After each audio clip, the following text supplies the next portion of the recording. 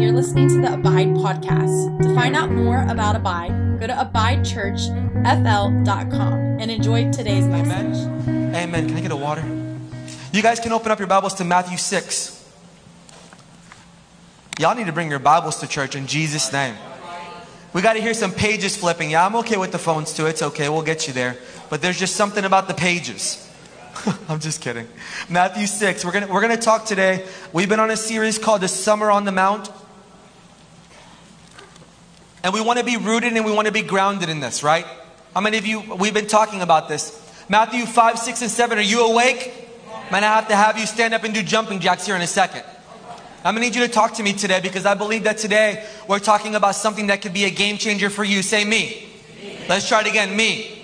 This could be a game changer for us. So I don't want us to just glaze over and to be like, wow, that was a really great time of worship. I'm just ready to go and have lunch now. We want to receive something from God. Amen? So in Matthew 6, he enters into a dialogue and he goes through the Beatitudes. We talked a little bit about that, about being poor in spirit, hungering and thirsting for righteousness. Do you remember this? We were talking about being desperate for God and not allowing ourselves to get into a place of just kind of like blah, apathy, where we're just going through the motions, but we want to burn with passion and zeal. How many of you want that? Man, how many of you want that? I will pray for deliverance right now. We want to burn with passion and zeal for God.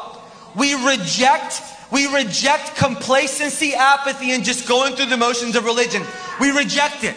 We're not okay with it. We want to burn with passion and zeal for God. And the good thing is this, He makes it available for you.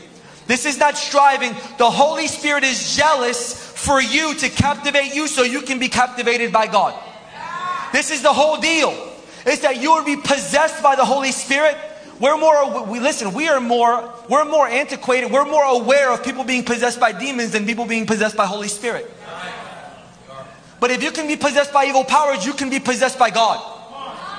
God can possess you. The Holy Spirit can take residence in you, make His home in you. And His whole sole purpose and job is to make the person of Jesus alive to you. He is consistently revealing the Son. And the Son is consistently pointing to the Father.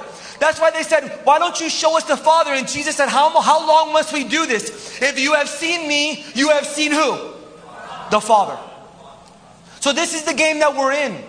But in the midst of this, Jesus going through the Beatitudes, He enters into this time because the disciples, it's interesting, we talk about this a lot. As a praying church, the disciples, they could have asked Jesus anything. After walking with Him, seeing miracles, signs, wonders, food multiply, they saw all of it. Yet there was one question that was produced as they were on the journey with Jesus that they asked. And they said, Jesus, we want you to teach us not to prophesy, not to have words of knowledge. All of that's good. Not to heal the sick.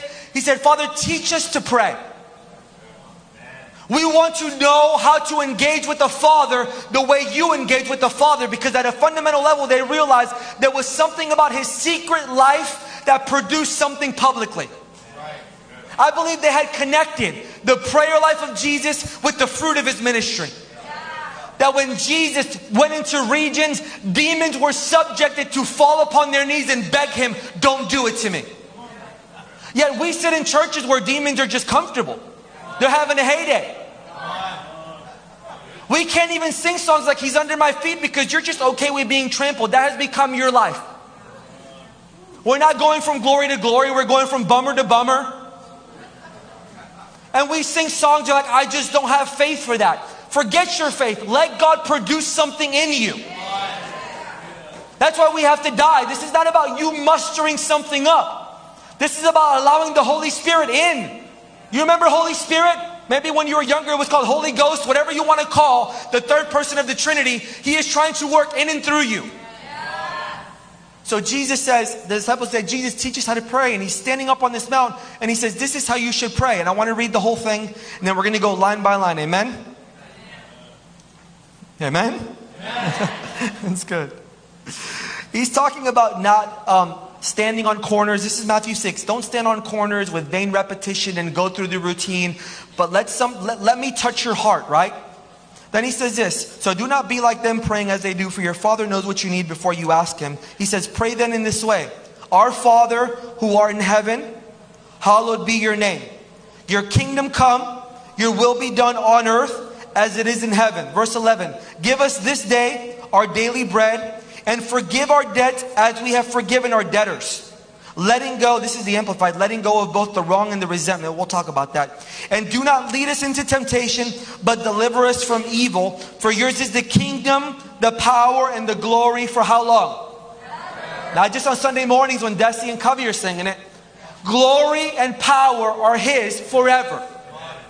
So Jesus is inviting us into a way of praying. Can you pray this line by line and it wreck your life? I believe it can, in a good way. But I believe He is teaching us the heartbeat. And I love that Jesus could have started the prayer in any way, but He starts the prayer in this way: Our Father. The very first thing that He introduces us to in the midst of a praying individual, a praying believer, is you've got to understand God as Abba. Say Abba. Abba. He wants us to understand Him as Father. And in the midst, this is why the enemy has worked so hard to sow division in families, and we have sons growing up without fathers. It's an orphan generation. It's a people who don't understand what it's like to be covered, to be blessed, and to be admonished by a father. So we come into rooms like this and we cannot engage with Abba because we don't understand what it's like. But yet in the midst of that, He says we've got to start our prayer life with understanding God is Father, which speaks to us about the intimate nearness of Him. Paul would say to the church, he said, listen, you have many teachers, but you have few fathers. And he was pointing out, you've got a lot of people that can teach you the ways of God, but what you really need is someone who would go the way. Someone who would not just point and say, this is what it looks like, but someone who would go the way. And He is introducing Himself, His Father, and what He's doing is He's introducing us to the divine fellowship of the Trinity. He's saying, the way I love the Father and the way the Father loves me is the way I love you. And I want to introduce you into this love. This is beautiful. In Romans 8, he goes into this amazing dialogue. I want to read this to you. Romans 8:14 says, for all who are allowing themselves to be led by the Spirit of God are what? I want you to say, all who are allowing themselves. It's not by happenstance. It's a decision. I'm submitting my life to Jesus. All who allow themselves to be led by the Spirit of God are sons of God. For they have not received the spirit of slavery, leading again to fear, but you have received the spirit of adoption. Say adoption. Adoption is powerful, because adoption doesn't just happen. Adoption is a choice. This should wreck your whole life. That God chose you. Think about this. This isn't just words. That God looked at your little life. I wept during worship about this today. Because God, even throughout all of the noise and the drums, God's like, Gio, I want you. I desire you. You know that Jesus has a desire? He says in John 17, Father, I desire. God has a desire. And His desire is to have all of you. It's like all of you, like He really wants all of you. But He has given you the spirit of adoption as sons. You can say daughters. And the Spirit is producing by what? What is the Spirit producing in you? It's on the screen. It's not a trick question. The Spirit is producing sonship. It's a way of life, a way of acting. And this sonship producing, He has given you the spirit of sonship by which we joyfully cry out, Abba, Father. Meaning as we submit to the leadership of the Lord and as we see Him as our Father, the Holy Spirit is producing in us sonship. And that sonship produces a cry, and the cry is this: Abba, Father. You feel the tension in the room? Because many of us, we have no issue with God as Lord or God as Savior, God as Master. But when it comes to God as Father, it could be offensive. Because we start to replay all of the offenses that we have held against God. Well, if God is Father, then why X, Y, Z? If God is Father, then why did my life play out the way that... And there's all these things, yet in the midst of that, I believe today, we talked about it in the green room in the back, God is wanting to deliver us from that level of unbelief. From that seat of seeing God as this disconnected, boring, gray-bearded man who's back waiting to cast judgment upon us. But the spirit of sonship is producing in you now. I'm prophesying. He is producing in you now a cry that says, Abba. It's a desire. Man, if I ever walked into a room and my son did not acknowledge that I was in the room, I would say something's wrong. I haven't seen my son in 4 days. If I see him today and he doesn't run up to me and say, Daddy, I'm going to think something's wrong. There's a disconnection in the relationship. Because the cry of a father is that he would be looked at from the son. That there would be a leaping on the inside. And this is what God is doing. He said, Our Father who art in heaven. Which is important for you to see that He's not only Father, but He is seated and He is above. This God is not this mystical, He is alive and He is real. And He's coming back and He is seated. He's not shaken by what's on CNN or Apple News. He's not afraid, He's not fearful. He is God.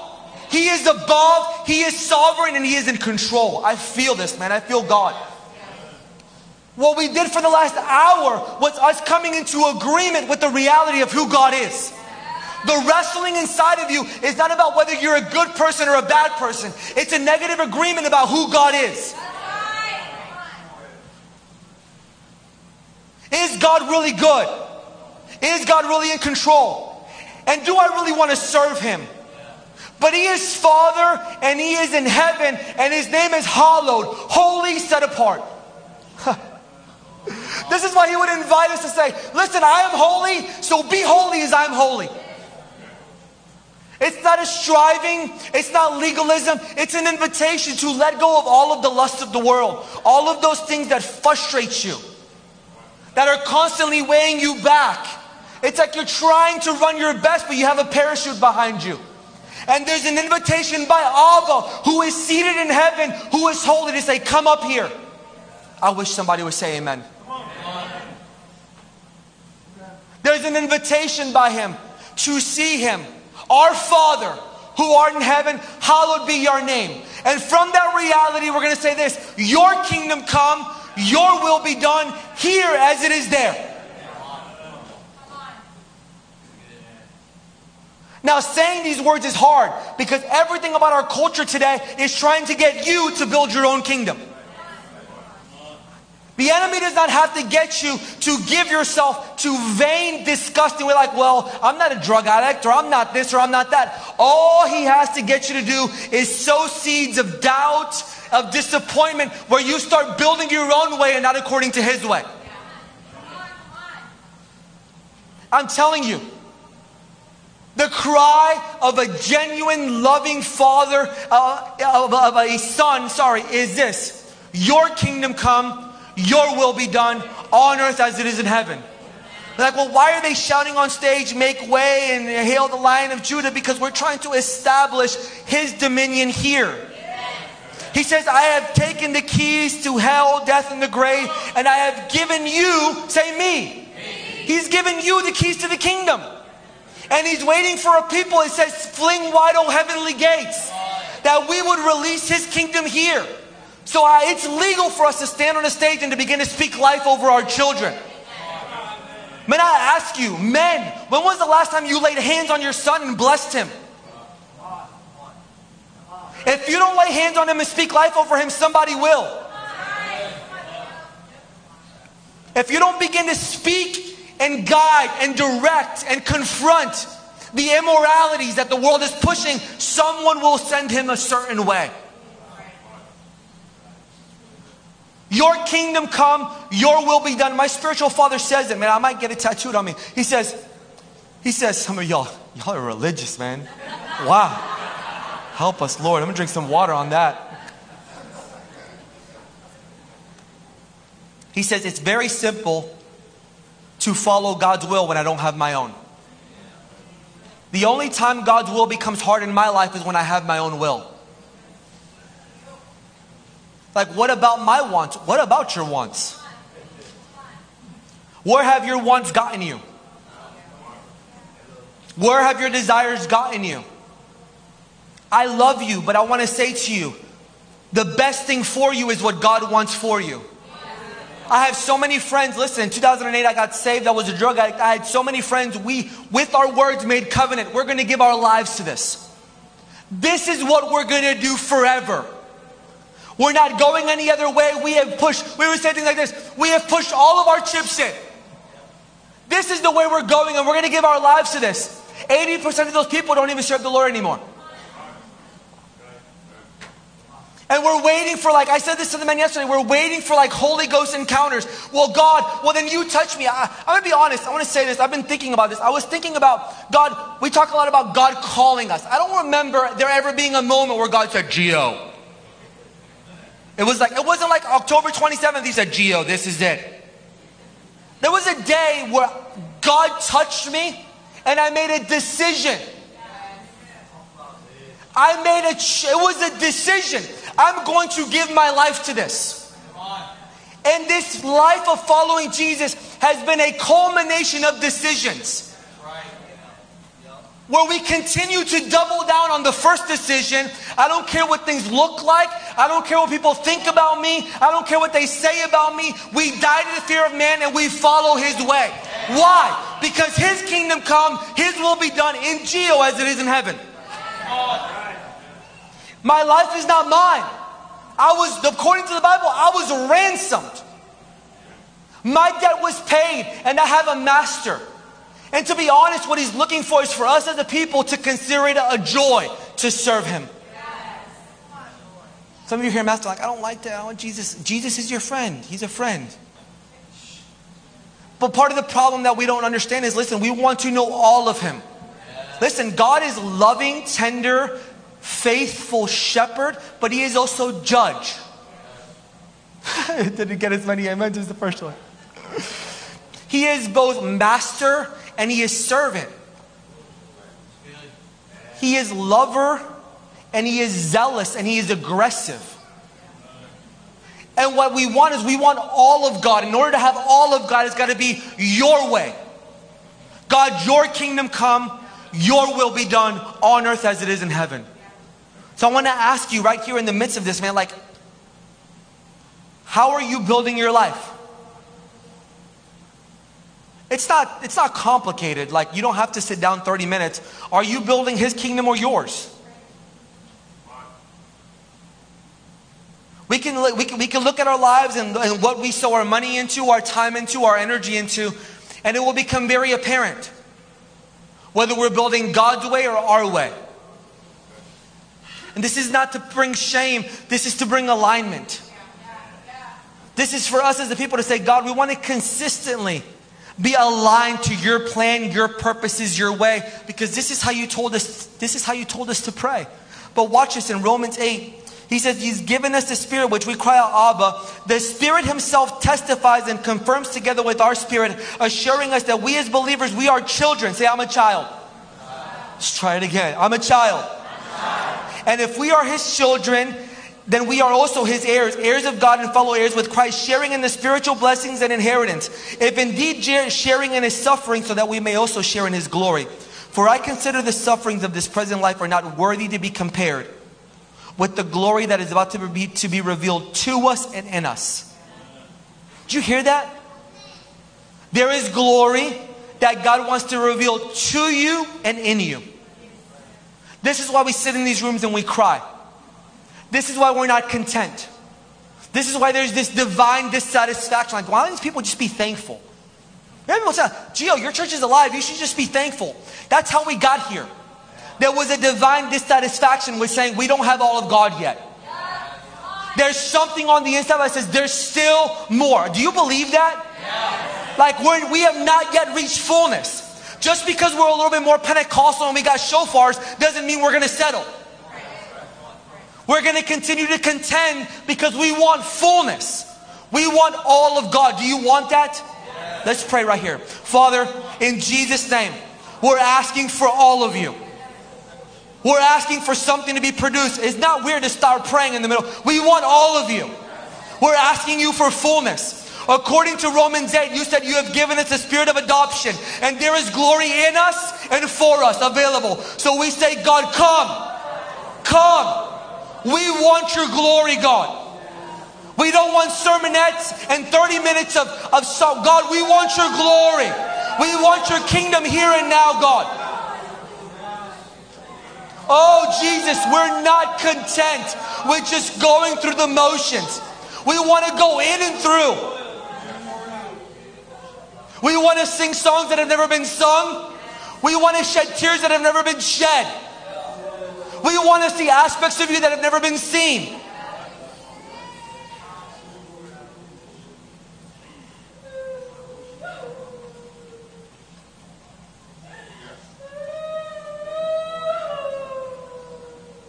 Oh, if nobody goes, we'll still go.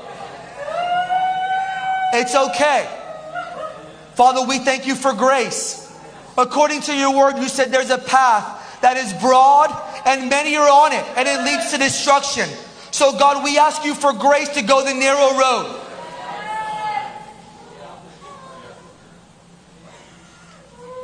It's not religion, it's not striving, it's the narrow road that Jesus is on. We want to go your way, God. Oh, Jesus. Produce this in us, God. We want to burn. We want to burn with zeal.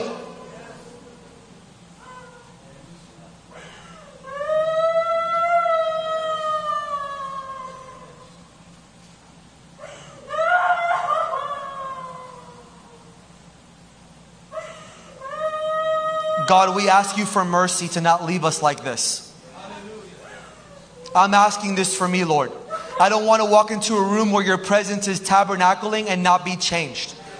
I want to be aware and transformed, God, by your Spirit. I can't do this. We can't do this on our own. We need the Holy Spirit's help. It says the Holy Spirit produces a cry that says, Abba, Father.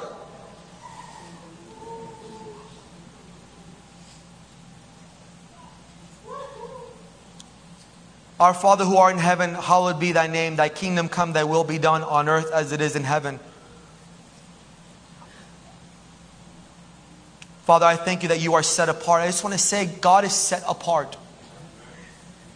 It is not uncommon for us to come into buildings. This is where we're going. I want to say to you, where we're going is there's going to be buildings full of people with the Spirit of the Lord inside, where the people are saying, come out from among them. Come out from among them. Come out from among them. This is not about trying to blend into society. As believers and followers of Jesus, when you walk into a place, people should know that you follow Jesus. Not because you're holding a picket sign and you're preaching turn or burn, but because you live your life in such a way that there's something different about you. We are a marked and a peculiar people. So the Bible says. We are a peculiar people. There should be something about the way we live our lives that says, what is going on with that? Yes. We're set apart. There's grace to be set apart. And there's grace for the narrow road. And I had this in my spirit, Proverbs 18:10. The name of the Lord is a strong tower. And the righteous, they run into it. The name of the Lord is a refuge. That's why we sing Jesus. And you're like, well, can you move on? There's nothing to move on to. It's all about Him. It's all in and through Him and for Him and by Him. But this name, this person of Jesus has become a refuge. And so we step into the person of Jesus, and there's beauty and there's splendor and there's majesty and there's wonder and there's awe. I want to ask you, when was the last time you walked into the room and you were in awe of God? I want to be in awe of Him. When I'm 75, 80 years old, I still want to walk into a room and say, God, I'm in awe of you. And I'm not going to fake it.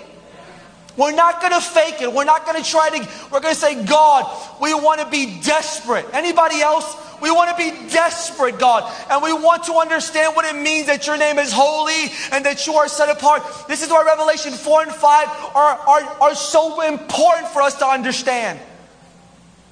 That God is so utterly different than what you see by the Christian networks on TV. That He is so utterly, He is unexplainable. And we will spend all of eternity when we step into this, not just flying around and saying, wow, this is amazing. It's going to be constant awe. Eternity saying, oh, we thought we knew you, but we had no idea you're so beautiful. And again, this is what's going to wreck our hearts. And so why not start now? Why wait? Why wait until the heavens split and then hope that you lived your life in such a way that is worthy of standing before Him? Let me get to my notes. Y'all look at me sideways.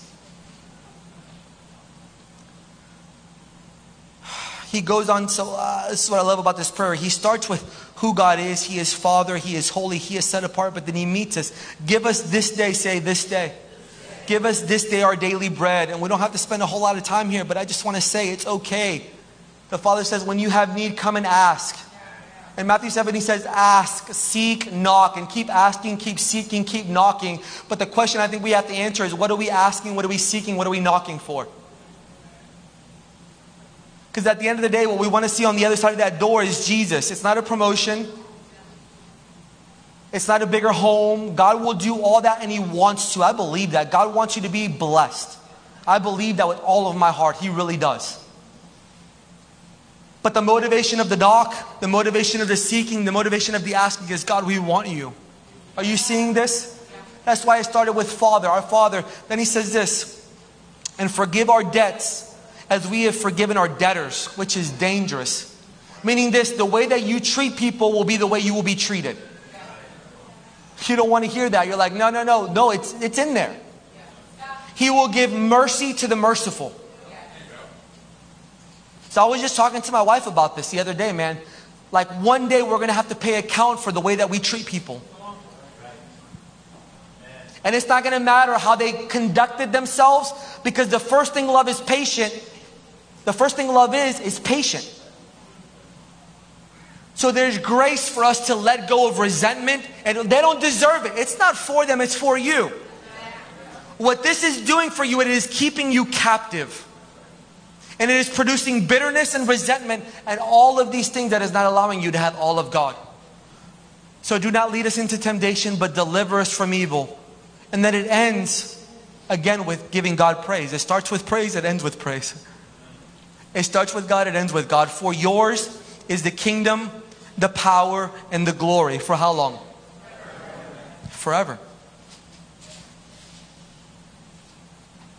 He has modeled for us how to engage with Him at a heart level. What it means for us to step into a life, not just of saying words or coming like, I'm thankful for the prayer rooms. But I want you to understand, we're never going to stop saying this. The point of the prayer room would be that you would become a person of prayer. The goal is not to get as many people into a room as possible. The goal is that something would be stirred in you on a 6 to 8 on a Wednesday night, that you would go on a Monday morning and say, I want more of that. I want to understand who God is and who I am in light of Him. I want to understand God is Abba, God is Father. And I want to believe for Him for my provision. I want to believe for Him for the restoration of my family, of my children, for my dreams and passions. I don't believe God has a problem with dreams and passion. I just believe He wants to give them to you. He wants to deposit His dream inside of you. And the beautiful thing is then He gives you the grace to walk it out. Do you hear what I'm saying to you? What kind of God is this, that He deposits an impossible dream in your heart, and then He gives you the grace, the ability, and the finances to accomplish that? People are like, man, Gio, man, I hear the last. Gio, you're humble. It's not humility, it's understanding there's nothing I can do to make this happen. I know me. I know I dropped out of 9th grade. I know I'm not qualified. What does that produce? A dependency on God. God, I need you. I can't do it. It's not a false humility. It's just realizing we're just not that awesome. We need Him. So here's what I want to end. Can I get some help from the band? I really felt to end with prayer. Well, we've got time. Thank you, Jesus. I really wanted to end with prayer. Like, didn't we already pray? Listen, it's okay. If you have to go and you're not into it, I love you. But I want to spend some time corporately praying this as family. And I believe that God wants to restore the name Abba. I believe that God wants to deliver. He says, ask me, Father, deliver me from evil. I believe He wants to deliver. He wants to restore. And I'm just honest, this is how I want to end. For us crying out as a community, God, give us grace to not stop crying out for fullness. Did you feel what happened when we started praying for fullness? So I'm going to say a quick prayer.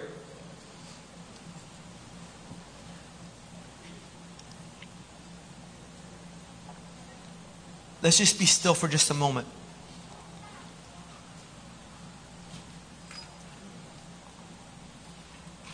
The Bible says, be still and know that I'm God, which means stillness precedes knowing.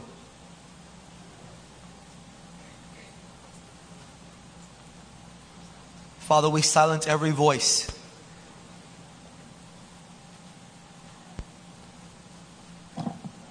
We silence every voice.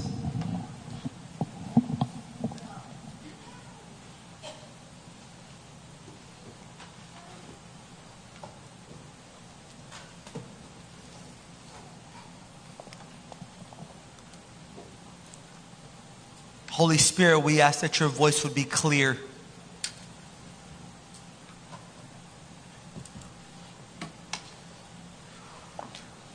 You convict hearts.